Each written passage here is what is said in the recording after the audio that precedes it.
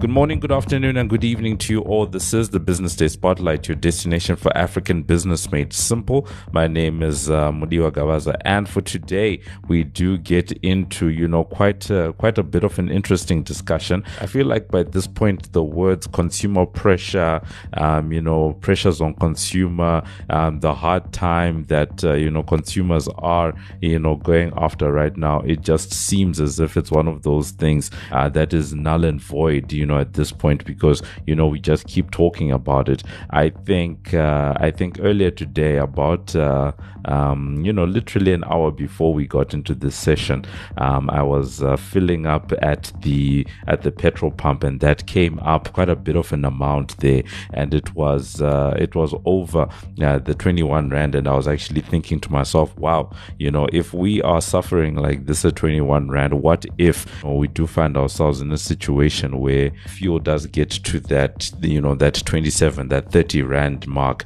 there where we end up going to even 40, what does all of that end up meaning? But for now, we do get into, a discussion just around what all of it means. And we've got Mamelo from FNB, who's going to be giving us, some insight into all of that.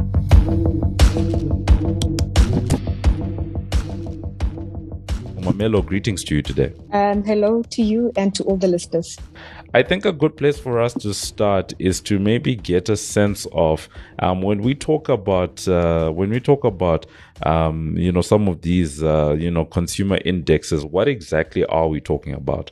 Sure. So the survey, Consumer Confidence Index, is conducted quarterly, and it essentially provides a regular assessment of consumer attitudes and expectations that are used to evaluate economic trends and economic prospects. So the surveys are essentially designed to explore why changes in consumer expectations occur and how these changes influence consumer spending and saving decisions. So the FNB BRCCI combines the result of 3 questions posed to adults in South Africa. And these questions, namely, are the expected performance of the economy, the expected financial position of households, and the rating of the appropriateness of the present time to buy durable goods, such as furniture, appliances, and electronic equipment. So those are the 3 questions. So a low level of confidence indicates that consumers are concerned about the future. They may be worried about things such as job security, pay increases and bonus. And I think with such a frame of mind, consumers tend to cut spending to basic necessities, just a system to free up income for debt repayments. And if confidence is high, consumers tend to incur debt or reduce saving and increase their spending on discretionary items such as, furniture, household equipment, and semi-durable goods, clothing and footwear. Some of these items are often financed on credit. So spending on these items declines when confidence is low, and as households can generally delay their purchases without actually experiencing an immediate deterioration in living conditions. So we've seen that the confidence has been in the negative territory for quite some time, which indicates that willingness to spend is significantly low. So an index level that's below 0 is clearly an indication of low confidence, and above 0 is that confidence is improving. So when we're looking at that, you said -13 to -9. What does that actually, tell us? Is there a delineation between positive and negative numbers generally for the index, or are we sort of, because we're talking about from -9 to -13, and I know before that it was -9 to 10. Does it mean things are worse? Does it mean things are good? What's the interpretation there? So yes, you are correct. So a negative number would indicate that consumers are less willing to spend money. So a negative number would essentially mean that consumers are less willing to spend money, whereas a positive would mean that consumers are feeling a little bit more upbeat about the economy, and that could potentially translate into sales. Okay, cool. No.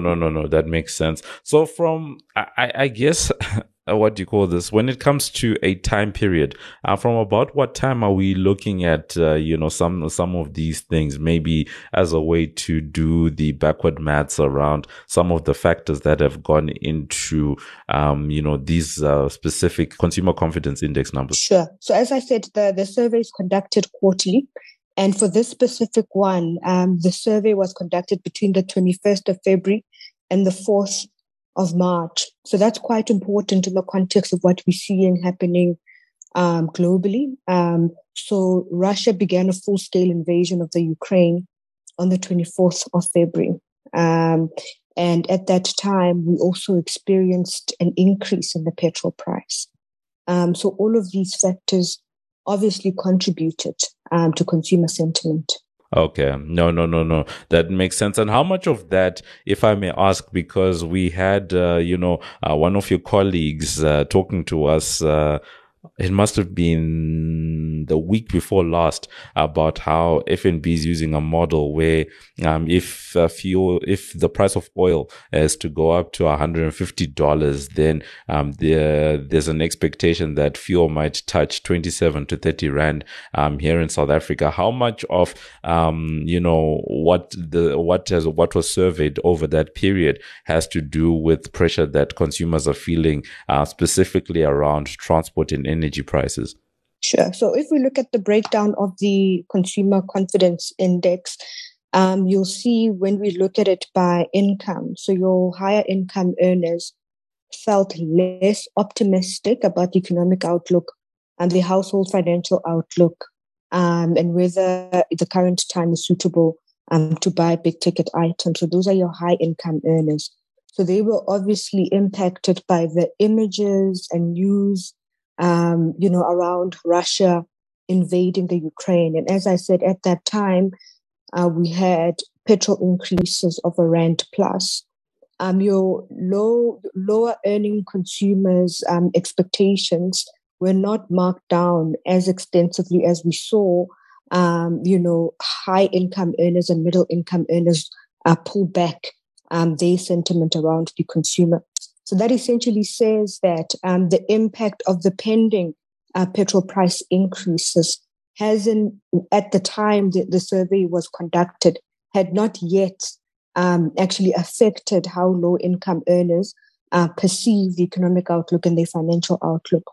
So as we start to see petrol prices increasing, food prices also increasing, and as my colleagues would have probably elaborated on this podcast, we're expecting around 2 rand increase in April in the fuel price.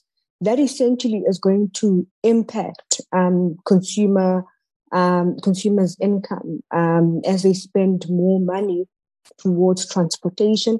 And probably in the third quarter, we'll start to see your low-income earners starting to pare back their expectations or their confidence levels of the economy. Mamelo, I can imagine that as FNB's, chief economist, you've probably seen a lot of cycles along the way, and you've probably been observing this, what you call the consumer confidence index for, quite some time, the different cycles that we go through each quarter, etc.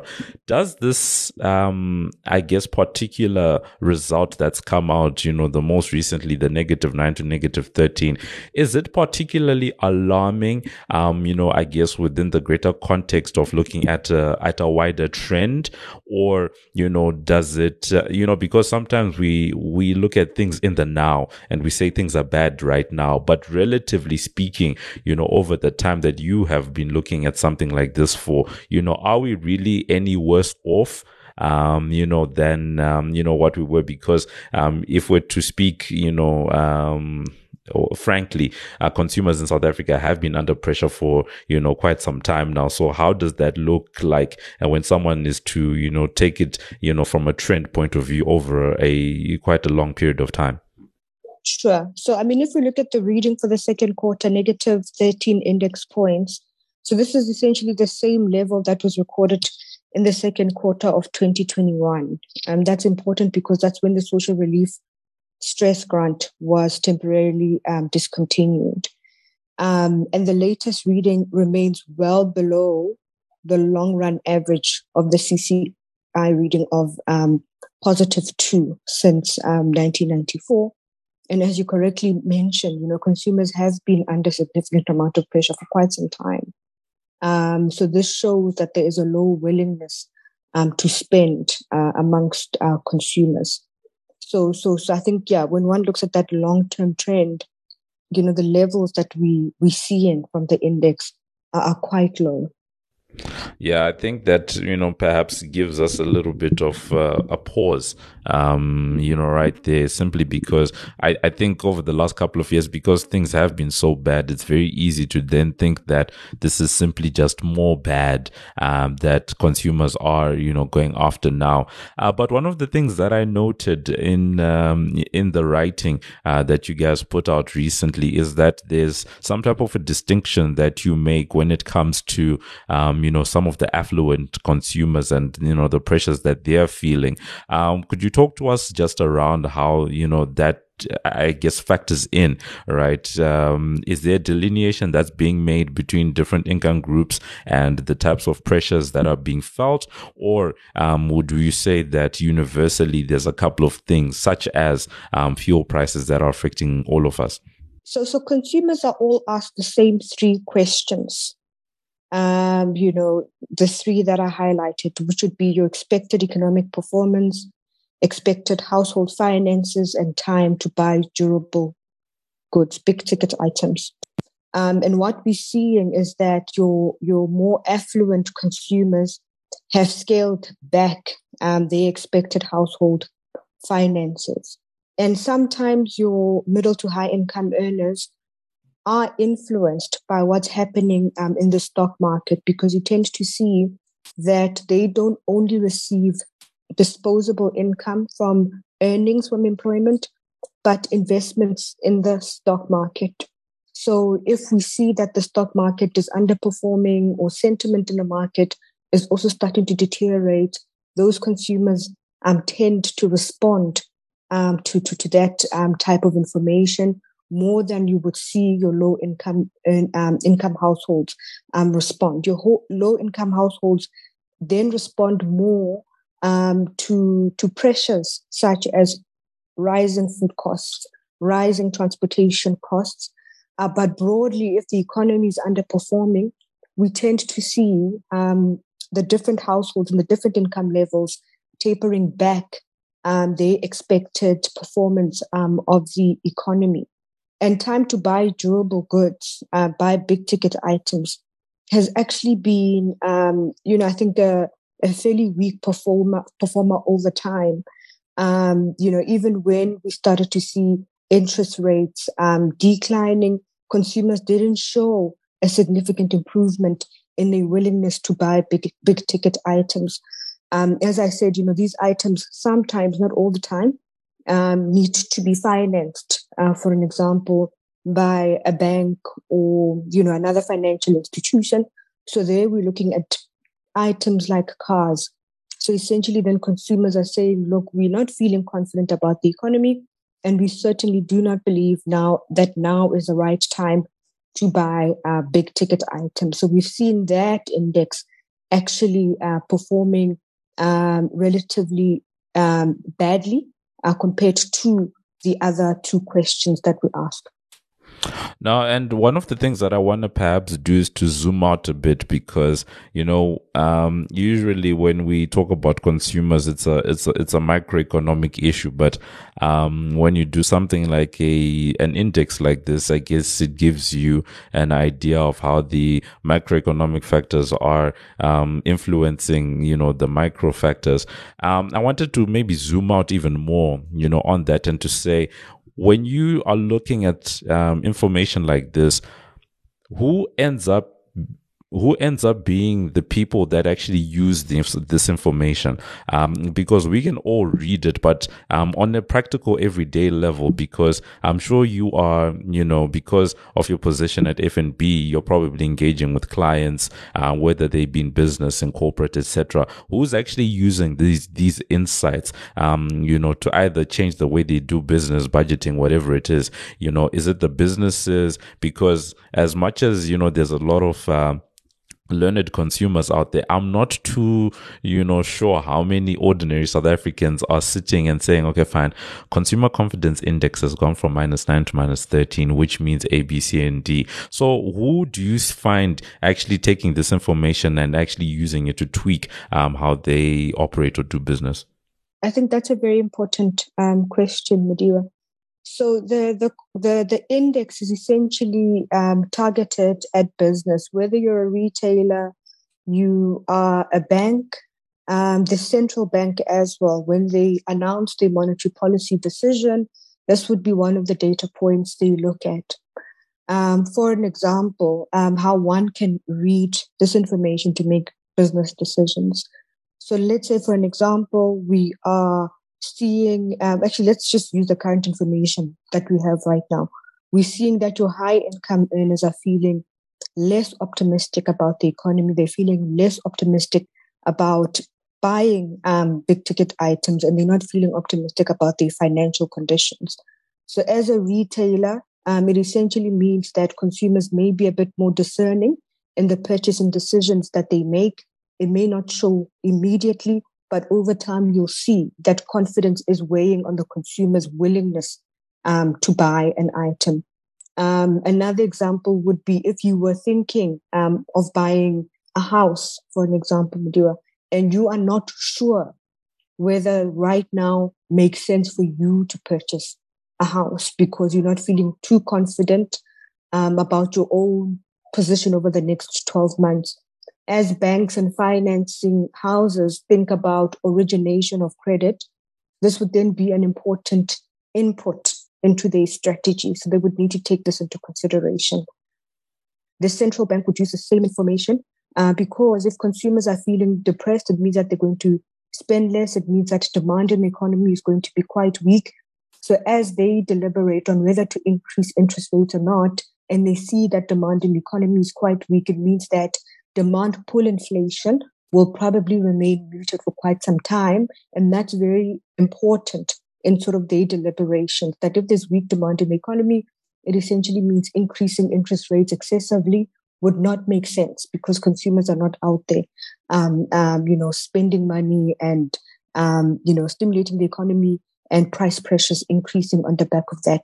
So this information is then used, we hope, to help businesses, the central bank, assess the underlying drivers of the economy as they implement these strategies. Yeah, no, it's going to be an interesting one. It's an interesting one to see, and especially whatever insights you can get into how people are feeling, on the ground as a way to tweak, your strategy, and also the monetary policy side, for the Monetary Policy Committee and the South African Reserve Bank. Very, very important insights there. But as we are sort of inching towards the end of the discussion, Mamelo, your thoughts just around what's going on in the wider economy, because you are FNB's chief economist. I'm pretty sure that you have a lot of research that is coming to your desk, and a lot of insight that you're able to gauge. What is the general feeling, at least within your team, around where things are going? Because these things that are happening right now, I guess there's a bunch of ways that it can be sliced. But for example, when it comes to something like fuel prices, right? We can be grumbling that fuel prices have gone up, especially if people tasted the life where fuel was 12 Rand once upon a time, especially during hard lockdown. And you say it's now 21.60 and it could rise to 24, 25, 27. Just depending on where things are going. On the one hand, someone could be like, well, that's going to discourage economic activity. But more often than not, things like this, people will still need to go to work. Businesses will still need to transport their goods, etc. And I guess the question is more around, does all of these factors, do they act more as discouraging factors from economic activities, or do we just see simply a maintenance of the same level of economic activity, but at higher cost, which then leads to that higher inflation? That's a great question. So I think maybe if we take a step back, so we had this massive hit to the global economy in 2020, 2021. In 2020, we saw the South African economy contract quite significantly, and a rebound was experienced in 2021. Globally, we saw that monetary policy and fiscal policy, so support to the economy, was quite extensive, especially in the developed markets. Fiscal policy, monetary policy was relatively loose to support those economies and to support the recovery. We find ourselves today in 2022 as we are on this road of recovery, which has its challenges. We are then now hit by this conflict in the Ukraine, which has seen oil prices increase quite significantly and has massive implications for the cost of essential commodities such as oil. And this will essentially erode consumers' ability to purchase as, petrol prices increase and they allocate a bit more money towards petrol prices. The other commodity is wheat and fertilizers, which essentially threatens food prices. Coming into this year, food prices were already elevated. So now we're seeing that concerns about supply globally has essentially meant that, food inflation will probably remain elevated towards the end of the first half of this year and then start to moderate. But it will be moderating off a relatively high base. On top of that, we're seeing that this loose accommodation of monetary policy is starting to be withdrawn from the system. As inflation globally remains quite elevated, so central banks are saying, okay, we need to now pull the stimulus to try and contain inflation, and they're doing this by increasing interest rates. Locally, we saw that our central bank last year started to increase interest rates. And when they make their decision on Thursday, we expect them to continue on that path. So you have a consumer that's feeling pressure from increasing costs of living, and then now interest rates are starting to increase. So that's the one end. I think the other end is that the conflict in the Ukraine, as we saw last year. So South Africa benefited quite a bit from commodity prices that are increasing, which boded well for mining companies in South Africa. So we're looking at platinum last year and this year, same story: platinum, coal. Those commodities are doing fairly well, meaning that revenue from those companies will probably exceed target, meaning that the forecast that National Treasury had put down in terms of revenue collection, the outcome will be higher than what they anticipated. Why is that important? It sort of tries to balance out this negative shock that we've seen, that from our income statement, our trade of terms are going to look slightly better. But if we look at the demand side of the economy, that will probably be weaker than what we had anticipated coming into the year. So as FNB, when we look at these factors, we've pulled back slightly our growth expectation for this year. More specifically, we think that the consumer is going to scale back a little bit. But the terms of trade, so as I said, the current account that's looking much better will probably provide some level of support to the economy, meaning that even if we do see the economy grow at a slightly slower pace than what we had anticipated at the beginning of the year. So this information was quite critical. So then the question then becomes, if National Treasury its targets are better than what they had anticipated, does it give them an opportunity to provide some sort of relief or cushioning to the consumer? Because unfortunately, the impact of this conflict and increase in commodity prices hits your low-income earners more. And that's just the reality. So there is, I think, a collective responsibility from people that run businesses right through to the fiscus to really think innovatively about How do we support your low income earners or those that are really feeling the brunt of this impact? But unfortunately, there's this shock now that's going to impact consumers' ability to become even more active in the economy. But I think there are levers that could potentially be used to help your low income earners. I really like, where you were going. And for a moment, I thought you were reading my mind because, I was going to literally ask, what type of wiggle room, there is, for government to come in, and help out, when it comes to easing consumer pressure. But I guess we can then focus on the collective responsibility, that you highlighted just now, because it's always easy for us to go directly to government to say that, surely they can come in, whether it's I think some of the conversations that people are having out there is things like reducing levies on taxes so that, prices of fuel don't go up that much, making sure that interest rates are kept at a decent rate, just so that you ease some of that pressure, maybe even increasing some of that social spending that you highlighted earlier on, the 350 Rand, increasing some of that to give people more money on hand, to be able to take care of their day-to-day expenses, but also at the same time switching over to the private sector. Some of those stronger balance sheets that you're talking about, the companies that did benefit, or the ecosystems of companies that did benefit from some of those higher commodity prices.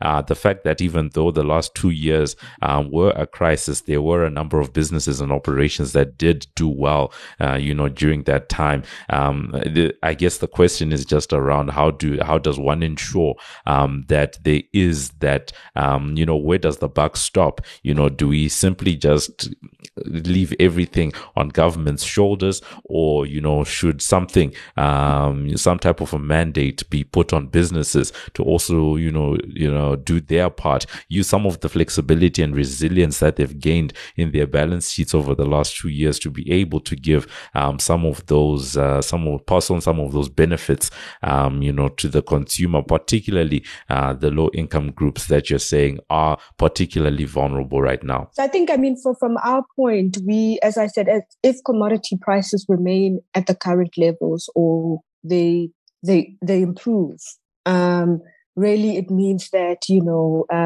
the revenue collected by government in terms of the expectations, relative to the expectations, could be 100 billion plus.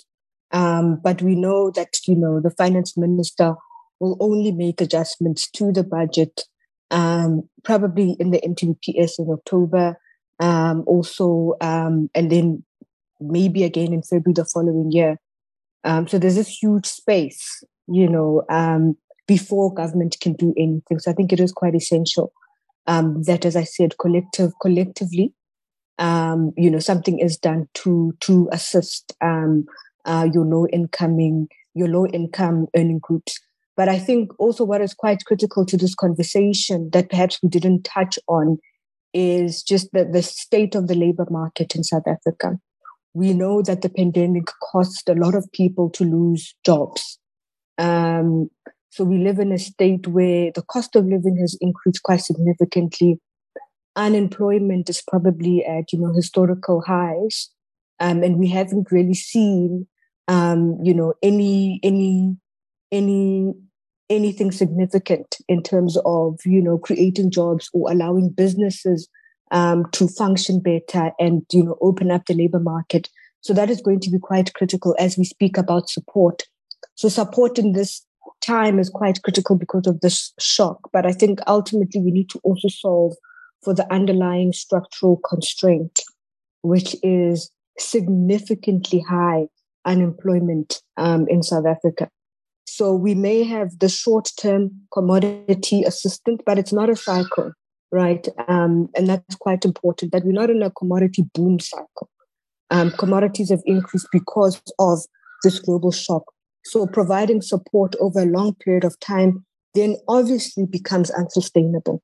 So we really need to speak about the elephant in the room, which is how does the economy create jobs? And how do we creatively think about innovating in the space, because we know that all of the interventions that have been tried and tested haven't really worked. So I really think that, South Africa needs to very quickly think about, how do we structure the economy in such a way that more and more people are absorbed in the labor market. And we support the informal sector, because we know that that sector can be a great creator of jobs. If we actually want to see the South African economy over the long term grow towards or above potential. So that's been it. Very, fascinating discussion. We're talking to Mamelo Matikinca Ngwenya, who is the chief economist over at FNB. We started off the conversation getting into the FNB BER Consumer Index, and she was just giving us insight into how that has declined, from -9 to -13 index points in the first quarter of 2022, and we related that, over time. What does it mean when one looks at it in the broader sense, over the last couple of years, where does, South Africa actually lie at the moment? Some of the big things that are weighing down on consumers are those higher oil prices and this Russia-Ukraine crisis, inflation fears. All of that is working, to a situation where, consumers find themselves a little bit more worse off, but especially for low income groups. She's talking about the fact that you do see that there, as one of the big things that's, distinguishing, to say that as much as everyone is feeling the pressure, it's the most vulnerable in the economy that are taking the heaviest hit and the heaviest brunt. But as we take a step back, one of the big things that she's advocating for is that there is this collective responsibility of making sure that everyone does come to the party to try and help, consumers and businesses, small businesses, in one way or another, because, they're always winners and losers. But from a collective point of view, we need to all help each other, just so that Team South Africa, or the country as a whole, can find itself on better footing, particularly at these times that are waging, a very tough time on consumer pockets around the world. It's not only people in South Africa that are feeling these pressures. So something just needs to be done internally, so that all of the external factors, we can minimize a lot of that, a lot of those negative impacts. So Mamelo, thank you so much for being with us today. Thank you, Amadi. This is Mudiwa's Take. Cost push inflation is a concept in economics where if input prices for certain business processes go up, then it means that the overall price to produce certain goods and services also goes up, and that usually results in prices going up for consumers. Now, one of the things that tends to happen is that it's very easy for businesses to find themselves in such a situation and pass on these costs to consumers. But what tends to be a little bit more rare is a situation where businesses look at some of the benefits that they derive in the market. For example, higher commodity prices, as we've seen, South Africa benefiting on a number of different fronts, and then passing some of those cost savings and cost benefits that they would have had, in the market onto consumers, right? Very rarely does that actually happen, on the ground. But I do think where we find ourselves, it is that situation where, to use the term collective responsibility, once again, comes into play. This is the one time, especially just given what's been going on over the years, where businesses, should be encouraged to come to the table when it comes to some of these things, and actually helping out consumers, because a lot of people are going through the most right now, small businesses, consumers, even some of the corporates themselves, because let's not forget that corporates themselves are made up of consumers. It's consumers that fill the ranks of large businesses, large corporates, etc. So just empathizing even with the people that make up your ranks probably would go a long way to helping the country, I guess, ease some of the pressures that consumers are facing at the moment. Because as we said during the discussion, very easy to always turn to and go to government because that's what they're seen to do. But these are unusual times. We saw a lot of private entities coming to the party during COVID-19, where that was allowing people to stay home, fundraising for PPE, some of the vaccination drives that have been happening, etc. So really good examples have already been set.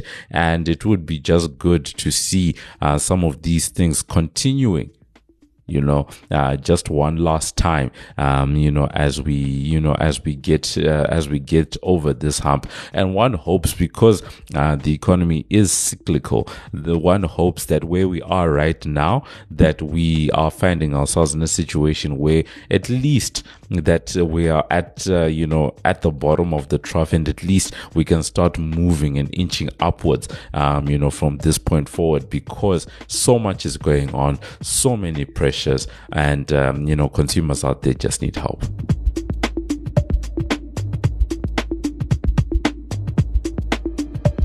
And that's been it for this edition of the Business Day Spotlight. Remember that you can find our latest podcast on Business Live. That's under the podcast Business Day Spotlight tab. On Twitter, we're #BD Spotlight. And remember that you can review and subscribe for free on iono.fm, Spotify, Apple Podcasts, Google Podcasts, Pocket Casts, or wherever you choose to get your pods casted. Thank you to our amazing team. Our producer is Paige Muller. I've been Mudiwa Gavaza of the Business Day and Financial Mail, and this has been another edition of the Business Day Spotlight, which is a multimedia live production. So from myself and the rest of the team, it is good evening, good afternoon, and good morning.